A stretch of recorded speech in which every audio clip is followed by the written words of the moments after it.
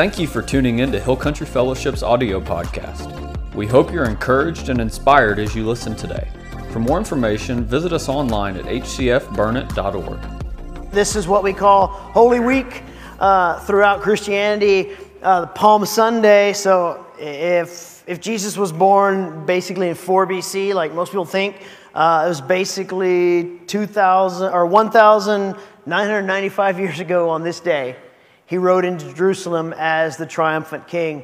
It's when he said, we're no longer being a little bit quiet about this. We're going to make it big, and I'm gonna push the envelope because I've got one more week, and then I'm going to bring the death of death. And so this Sunday, as Palm Sunday, and he just rode in triumphant.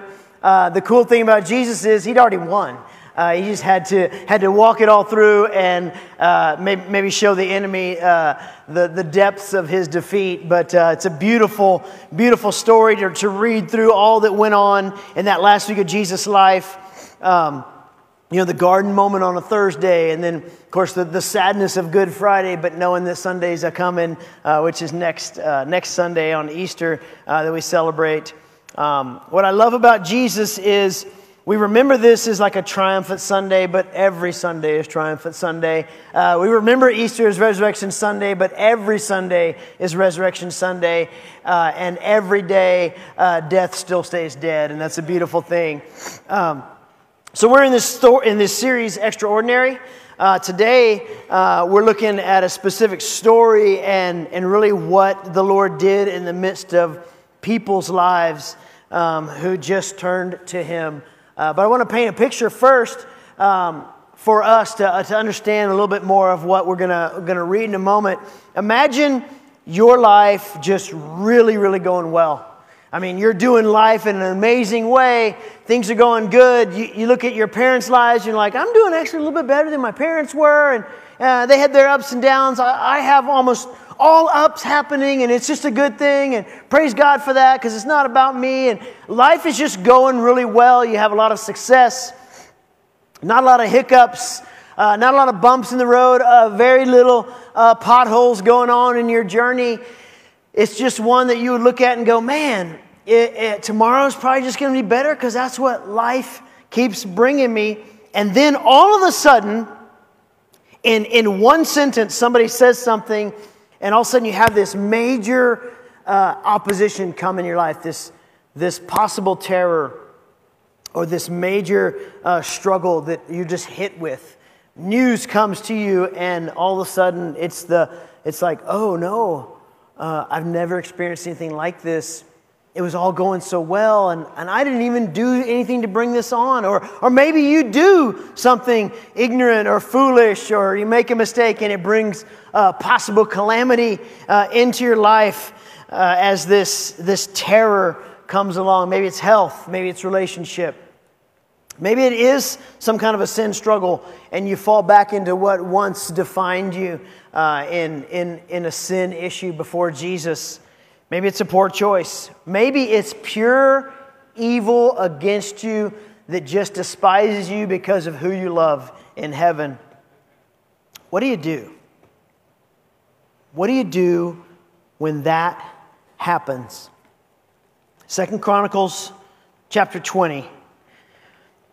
We see this story about the power of praise, and really we see our big idea today. This is how we fight our battles.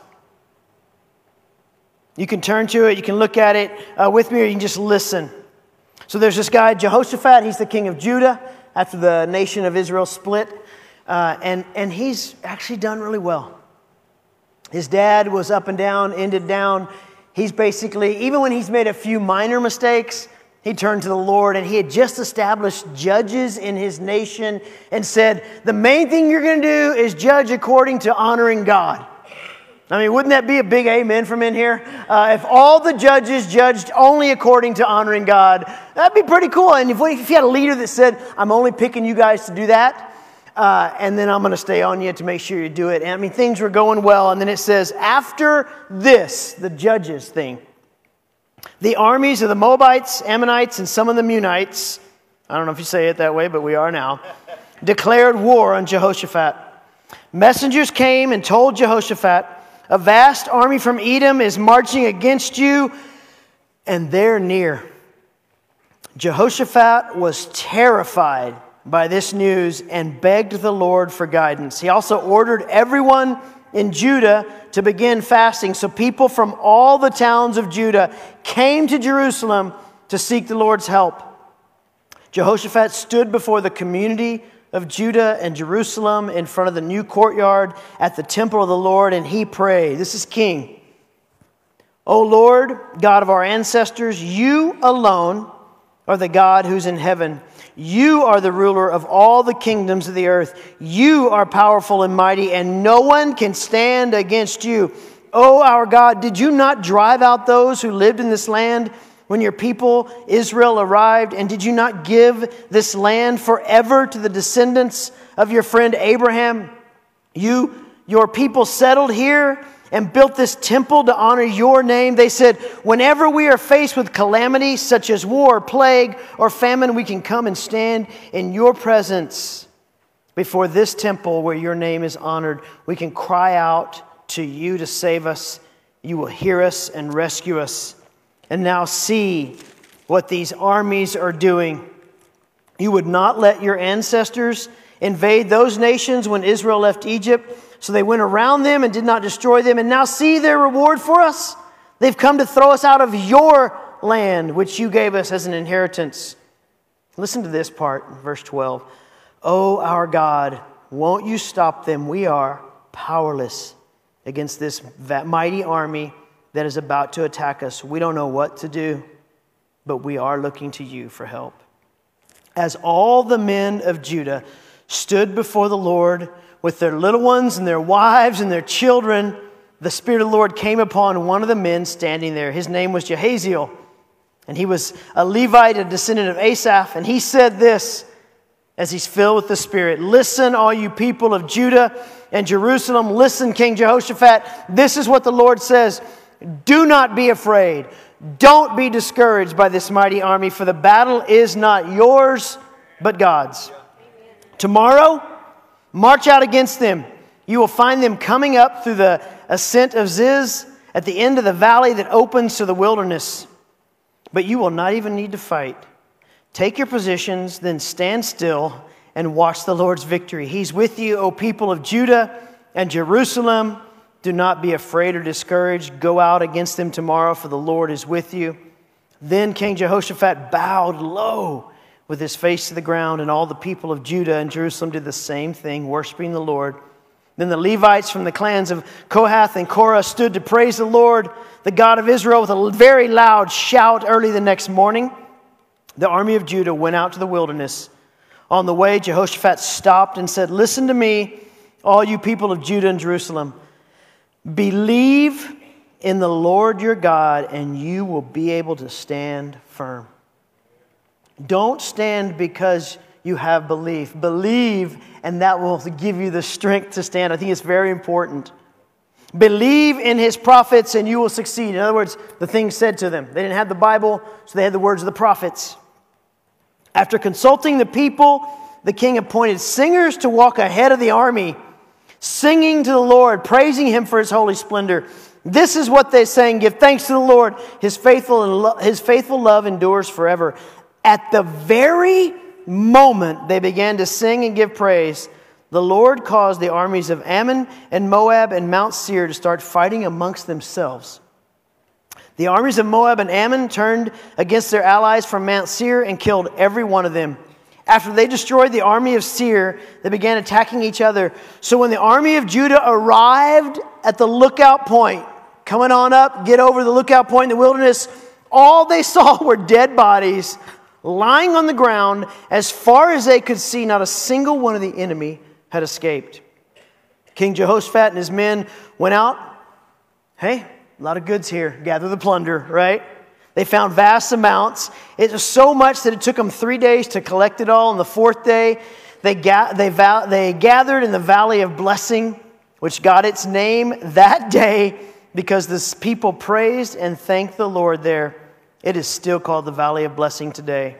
Then they returned to Jerusalem with Jehoshaphat leading, overjoyed that the Lord had given them victory over their enemies. They march into Jerusalem, music playing, proceeding to the temple of the Lord. And when all the surrounding kingdoms heard that the Lord himself had fought against the enemies of Israel, the fear of God came over them. So Jehoshaphat's kingdom was at peace, for his God had given him rest on every side. That's a crazy, wild story.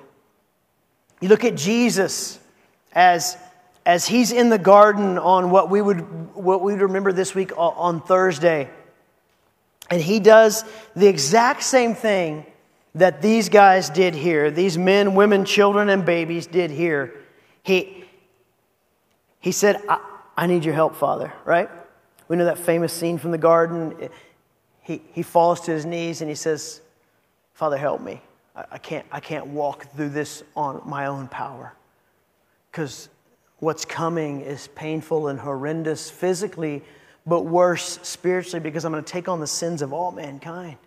And so Jesus says, help me. He turns his face to heaven and says, I can only do this with your help. And so we see him say that, and then we also see him do what we're always called to do. But it's not my will. I don't want to die this way, but it's not my will. Whatever you need to do, God, you do, and give me the strength and power to walk it through. You need me to sing on my way to a battle where they want to annihilate our entire nation? I will do that. You want me to stop and pray instead of getting better at swinging my sword? I will do that. You want me to go all the way to the cross, Jesus said, to save all of mankind? I will absolutely do that. And here's the thing I love so much about Jesus. He gets us. He gets us. It's the whole story of Hebrews when you read the book of Hebrews. It's Jesus understanding us as human beings and all that we face, and how he faced this world as a human being as well. So he does in Hebrews 2 what he does just to save us. Look at what it says in Hebrews 2. Jesus, fully man. The author writes this, because God's children, you and I, are human beings made of flesh and blood. The Son, Jesus, also became flesh and blood, for only as a human being could Jesus die. And only by dying could Jesus break the power of the devil, who had the power of death. Only in this way could Jesus set free. He's destroying the devil's hold on us. That's what set free means. The devil had a hold, and Jesus died in our place and set us free, breaking the devil's hold. He set free all who have lived their lives as slaves to the fear of dying. Some versions say he set free all of those and saved all of those who are scared to death of death. The main point of Christmas when we celebrate it was to bring about Easter that we celebrate. The main point of Jesus coming down here as a human being is so that Easter could happen and we could be set free once and for all. And no more sacrifices, no more waiting, no more yearly allowing someone like in the Old Testament to do the sacrifices and make us right with God. Once and for all, Jesus would die on the cross so you and I could be set free. Yet we still have an enemy.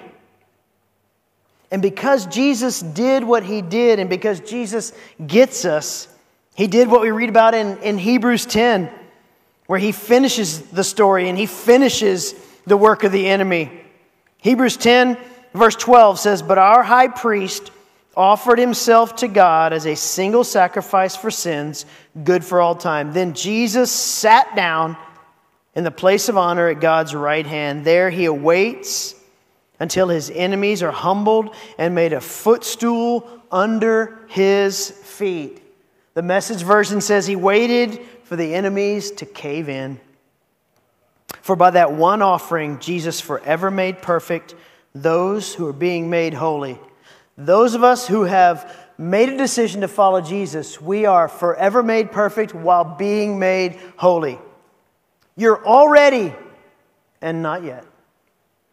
And it's okay. You're going to make mistakes along the way at times because He's perfecting you, but when God looks at you because Jesus' work is finished, you are perfect and holy and blameless. That's what I love about the story of Hebrews. He's telling us, hey, I get you. I became one of you to save all of mankind. I understand the struggles you go through. I went through them and didn't give in to temptation, Jesus says. And so I'm going to give you the Holy Spirit to perfect you along the way, but you're good. Game's over. You've already won. I just need you to run and finish the plays out. It's kind of what He's saying there. And I love a confident king. I love that Jesus sat down and made a footstool of our enemies. Just picture that. All that Satan does, all that the demonic realm does, all the Antichrist human beings and world dominions and people out there, Jesus just sat down confidently and stuck His feet on their head and on their back. I'm just waiting for it to be over while I keep saving people and keep showing them that they lose more and more and more. And it's hard sometimes, I get it. He did the job, the enemy's defeated. He's not still fighting, he's not still trying to figure out a way to win because he's already won. Yet it's kind of hard to grasp in our heads at times that waiting. Like, why can't you just finish him and we all just be done with the negative stuff that comes at us? And it's because in His patience, He wants more saved. Those of us in this room, those of us watching online or listening on the radio who follow Jesus and believe in Jesus, we have a mission. We're called to go and seek and save the lost just like Jesus did. But there's however many billions of people on the planet who are not saved right now. And Jesus wants those to all be saved. That's His desire. He didn't pick out a few. He didn't elect some. He chose to save all that would choose to let Him save them. And so He's being patient in the meantime, but yet we still have enemies, just like Jehoshaphat's day. They were doing so many good things. And they had been so kind even to how they've lived as God's people, and yet they have these nations that God chose not to annihilate when they entered the promised land, and they want to kill them all. And it's like, hey, what gives? I don't get it. Why is there so much evil? Anybody ever say that? In the last 2 years of our lives, right? Especially. Why is there so much evil in this world? We look at Europe right now, Eastern Europe, and we're like, why? What in the world? It's hard. But at the same time, Jesus is like, I can save more. I can save more. So while my feet are on the enemy, he has no power. I still want to go and save more. And then one day the curtain will be drawn. And it will be over. It's over now, but one day it'll be done over. And we'll never have to deal with this stuff again. So even though there's victory, we're still in process. We're being perfected. We're still called to be light in a dark world and life in a place where death tries to have its way. And the Holy Spirit leads us into all of that. So if God has a plan for you, for me, He had it for Jehoshaphat, He had it for what He wanted to do through Jesus, He had it for all the patriarchs in the Old Testament and all the amazing men and women in the New Testament. If He's up to doing extraordinary things through me, through you, and even Jesus, He chose to set aside His divinity and come down here. He was in so many ways ordinary, because He chose to set aside His divinity. He set aside His godness. I will live as a human being. I'm going to be an ordinary person like Jeremy, like Wayne Davis, like Martin Lawrence. I'm just going to be a regular person and live this life filled and led by the Spirit of the living God in me. So if God has a plan and He's up to doing extraordinary things through you and me, yet there are major struggles we face in life, personally or relationally, or I'm just confused about the world around me. What do I do? Like, how do I do it? What do I do? is often a question that we come to in some way, shape, or form in our own lives. I think the key is to take this story from Jehoshaphat, from the people of Judah, and follow that as a lifestyle principle. Prayer and worship and all that was in between is how we fight our battles. If I'm trying to fight my battles by going at lost people who are mean or unsaved people who despise Christianity or going after a government that is kind of wonky or maybe really wonky, if I'm living my life that way, I will never see victory that brings peace and joy and that living hope that we sang about. But if I fight my battles with prayer on one side, all these amazing things that we're going to talk about in a moment in the middle, and then worship as my warfare at the end, I'm going to see victories happen because I'm really not doing anything other than following a God who never loses. In Matthew 6, Jesus has the famous prayer that He gives us. He's teaching Sermon on the Mount. He's laying down so many amazing things, and right in the middle, He pauses and said, hey, pray like this. A lot of us know it as the Lord's Prayer. And He's telling us it's not about saying the words exactly right. It's not about repeating lines like you're a recording. It's not about looking so good in public and you pause perfectly at the pause moment. It's not about that. It's about overcoming in your life through the love, care, and grace of a Father who loves you as a son or a daughter. But in verse 13, He does speak to there's evil in this world. And He says, as you're praying, pray, hey, keep us safe, God, from ourselves and from the devil. You're in charge, though, God. You can do anything you want. I mean, what I love about the Lord's Prayer, in essence, it's a kid coming to his dad saying, I honor you for who you are, and I'm so thankful for all the things you give to me, and I need you because I cannot do it on my own, and I don't want to. That's the essence of the Lord's Prayer. It's not about reciting it perfectly from whatever version you grew up reciting it. Because Jesus is telling us our enemy is not flesh and blood. Even if it looks or feels that way at times because of how people act or what they do, their actions. Jesus says, hey, your enemy is the enemy that's always been the enemy, the one that bowed up to God. That's your enemy.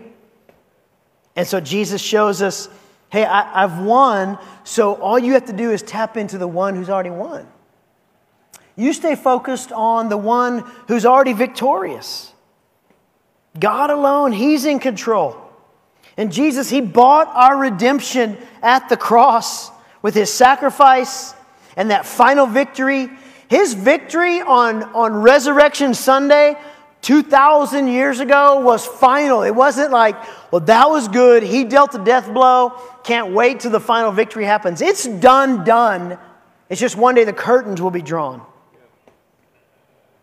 His enemies are always going to be at His feet until they exist no more. Amen. Like He's like, you're a footstool now, but one day I don't even want that. I'm gonna wipe you away. Yeah. But right now, I'm gonna rub my feet on you. So if we'll live out the approach of Jehoshaphat and the people, because they were so key in this. It wasn't just one king telling everybody what to do. This is one of the most beautiful stories in the Bible about a community of people coming together to seek God and getting the answer. And then even going above and beyond what God had given them to do. They broke forth in praise and worship. God didn't tell them to. It just came naturally from them. And they went from terror to trust in about that quick. This is how we fight our battles. I mean, he hears what's happening, and it says immediately that Jehoshaphat begged the Lord. He's like, uh-oh. One of those armies could probably wipe us out. Now there's 2.5 of them? I don't understand the half one, but okay. Maybe half the nation was like, they were kind of good to us. Let's not do this. And so they're still alive, right? But I love, oh, okay. Setting the mood for going into prayer time here in a moment. But there's a few principles I want us to walk through, and then we're going to have a prayer time before we battle in worship at the end here. At the very beginning of this whole story, you see them go to prayer. And it happens all throughout it. Like it starts it and it just weaves its way throughout every aspect of it. In verses 3 through 12, really it highlights that prayer.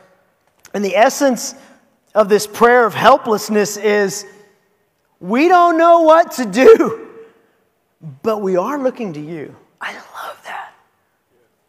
If you ever find yourself going, God, I don't know what to do, so I'm just going to look to you. You cannot go wrong. You cannot do better, and you cannot go wrong with that being your heart cry, your posture spiritually, even your face turned towards heaven.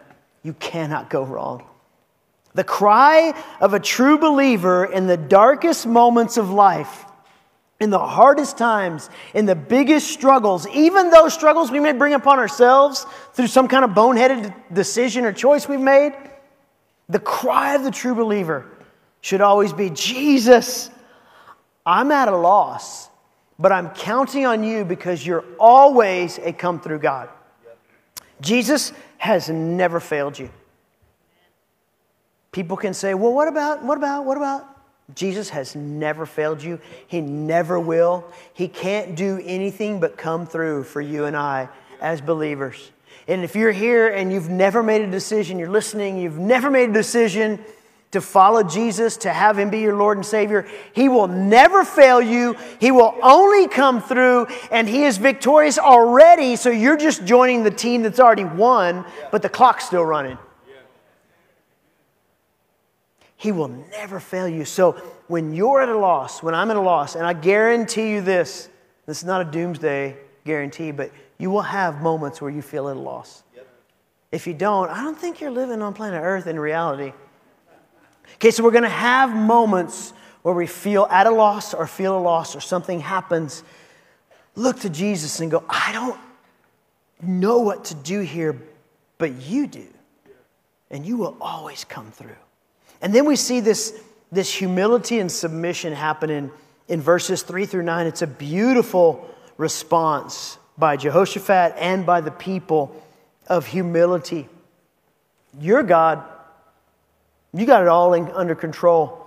Even to the point where at one point he bows down, where they kneel down. The whole nation comes together in this humble prayer, in this submission that you're in charge. We can't win this fight. Like, even if you give us strategy, there's nothing in our own power that can win. We're outnumbered. Now, if you watch Jurassic Park, they got more teeth, right? I watched it 75 times. Jurassic World. They got more teeth, God. And I can't come up with more teeth. So you have to tell me what to do, and you will. Humility and submission. And then you see one of the greatest parts of the story, my favorite part.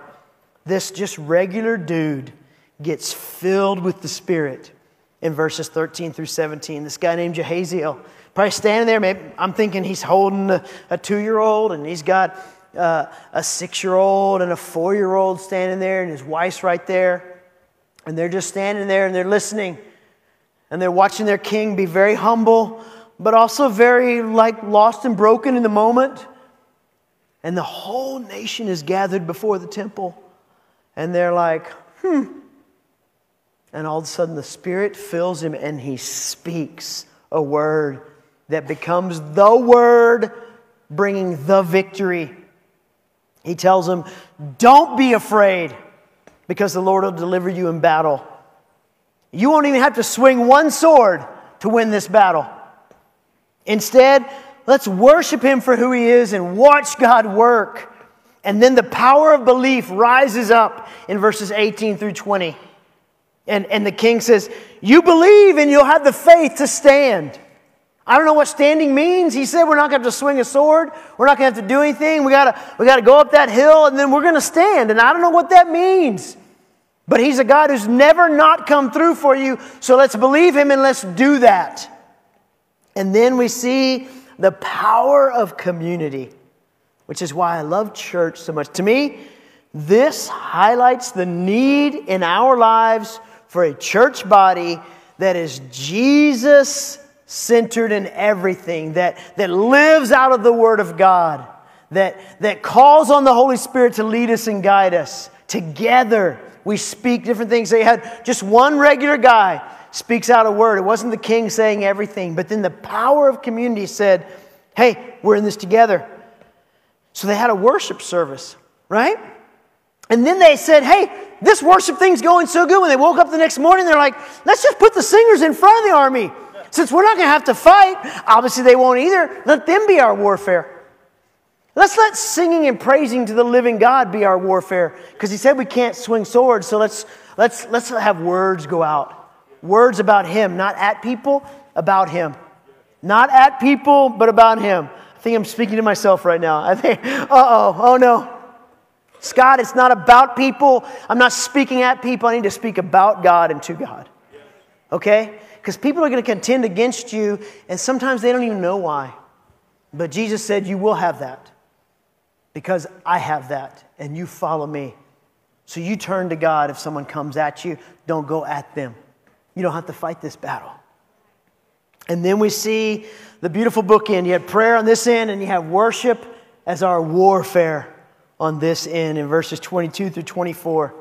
It reminds me of Moses when he led a captive Israel, captive to Egypt. They went out and they worshiped God, and then God set them free and destroyed Egypt.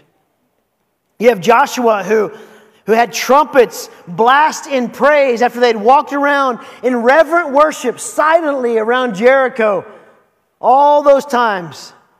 And they blast in praise and the walls blew outward when they blew up.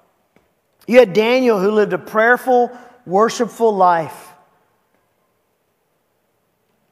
And as he's thrown into this lion's den, God delivered him because of his prayerful, worshipful life, not because he fought lions with his hands. You have Paul, who's literally chained up in prison and just begins to praise God, and God literally shook him free, caused an earthquake that broke his chains. Talk about a breakthrough. That's like a literal breakthrough. And he's just worshiping God while chained up to a wall just because he loved Jesus. In this story, they pray, they plead, they praise. And then as they walk over a hill, they see, now we get to go plunder. Not bad. When they finally got to that spot, it was just dead bad guys. And it took 3 days to carry off all the goods they got from it. This Jehoshaphat victory points all the way forward to Jesus defeating the enemy on our behalf for all time. That's at Hebrews 2, Hebrews 10. In fact, the whole book of Hebrews. Oddly enough, we're studying Hebrews 10 this week at Wednesday Night Live and on Thursday morning with the men. It's a crazy timing. No one planned it. I'm like, hey, wow, God, you kind of know what you're doing. So we're going to have a prayer time. We're going to have a prayer time. And you've got needs. You've got things going on in your life where you're like, I don't know what to do, but I'm going to look at you. I got this report. We're struggling in this way financially. We're struggling in this way in our relationship. I'm struggling in this way with my kids. It's hard at school, and I feel like I'm picked on just because I'm not falling into this. Work is difficult for this reason or that reason. The world around us is freaking me out. I don't know what to do, but I'm no longer going to be dictated by the things that are negative. Even though they're happening, I'm going to look to you. I'm going to beg you for help. I'm going to beg God, plead with God, ask God for strategy and for help and for strength and for encouragement, maybe for hope, maybe just for peace and grace in the midst of whatever you're walking through. That's what we're going to do right now. So I'm going to ask you to stand. In a moment, we're going to sing a song that actually is written out of this chapter that we read. This is how I fight my battles. But before we go into that song, we're going to pray. And so I'm going to ask any of the prayer team, any of the elders that can come up, and maybe any of the pastors to come up here. You don't have to go to them, but they are here for you. You may just go, I don't even know how to pray, so I'm going to ask somebody to help me pray. And you can come up here and let them pray with you. Just attach their faith to yours. Or maybe as we start praying, you just need to get up here. You just need to maybe fill the aisles, fill the front. Imagine if you were part of Judah back then. Every single person in the country, it seems to read, came to Jerusalem and stood before the temple. And at first they were like, whew, I don't know what to do. But they came. They put themselves in a place of reception to what God would have for them. If we don't put ourselves in place to receive from God, we're probably not going to receive. Will He love us? Absolutely. Will He continue to move in our lives? Certainly. Does it change anything He thinks about us? No. But He's God, and He always comes through. So whatever you're going through, my encouragement is come forward. Come and get prayed for. Come and pray to God.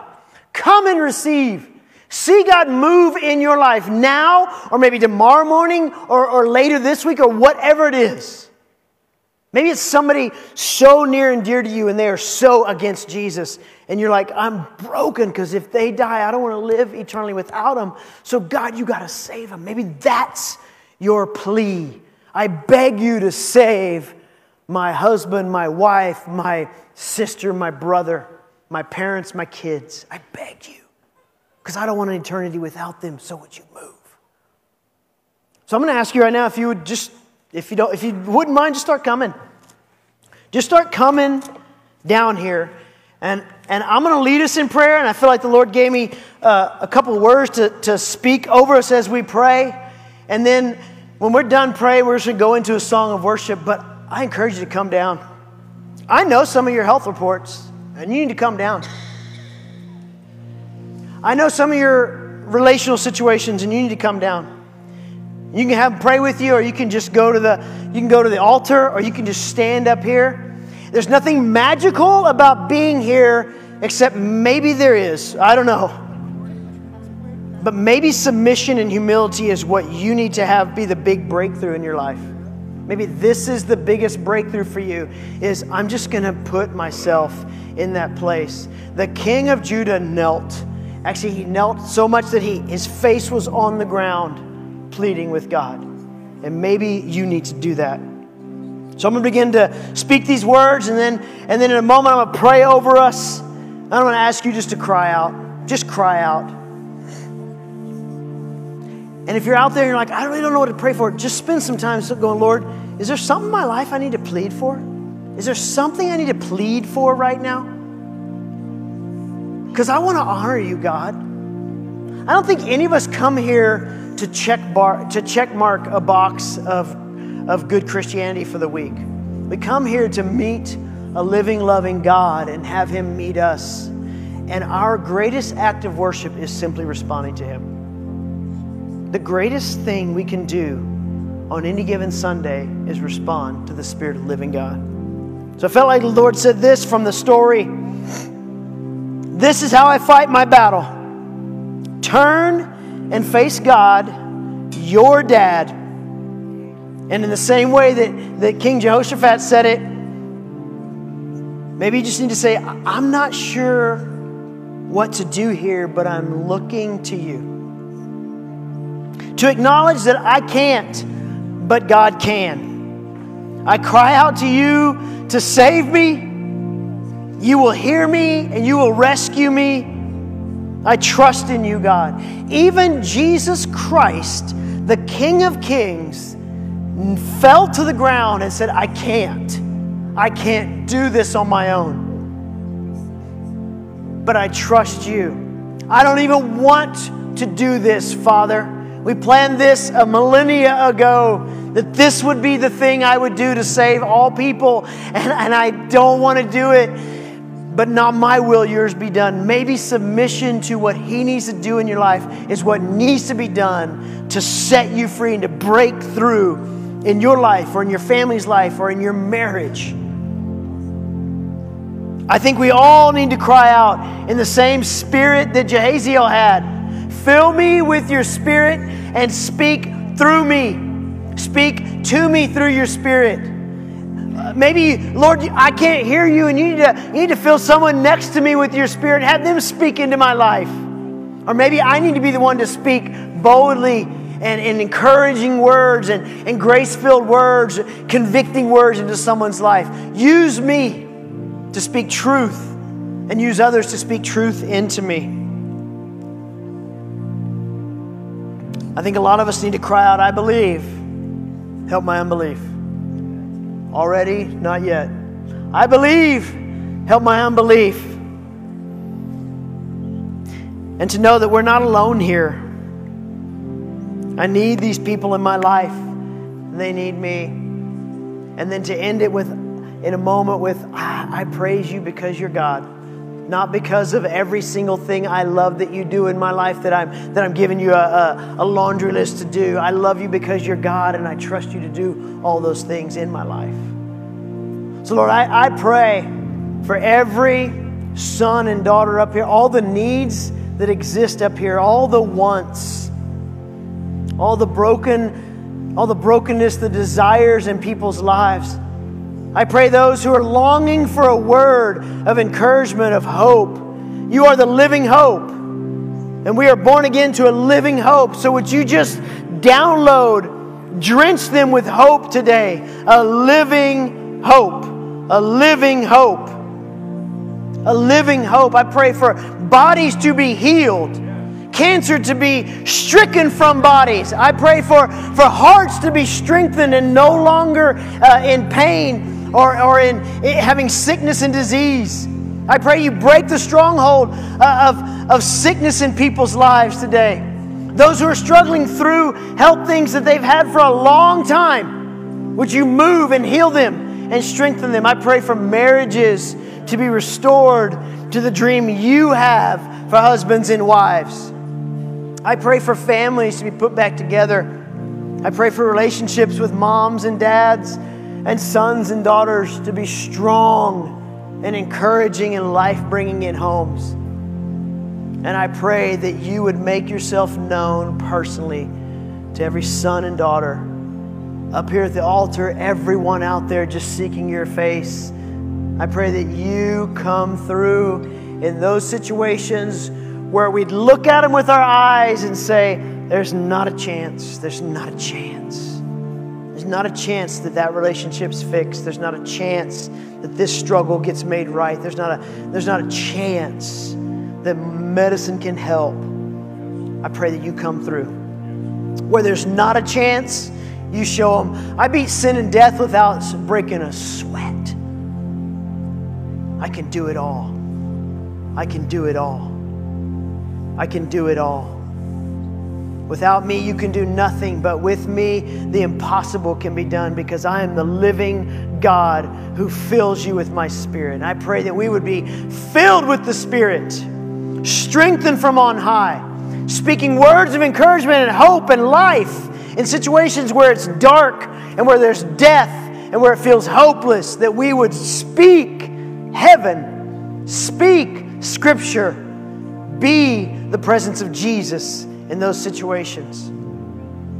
I pray for us to hear about miracles that took place today because of a living, loving God who still comes through. And I pray that we would learn more than ever before, whether we're the youngest believer in here or the longest term believer in here, that we would learn in a new way that it starts with prayer and it ends with worship as our warfare, because this is how I fight my battles.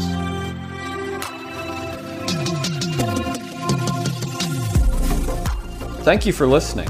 For more sermons and full service replays, visit us online at hcfburnett.org. God bless and have a great week.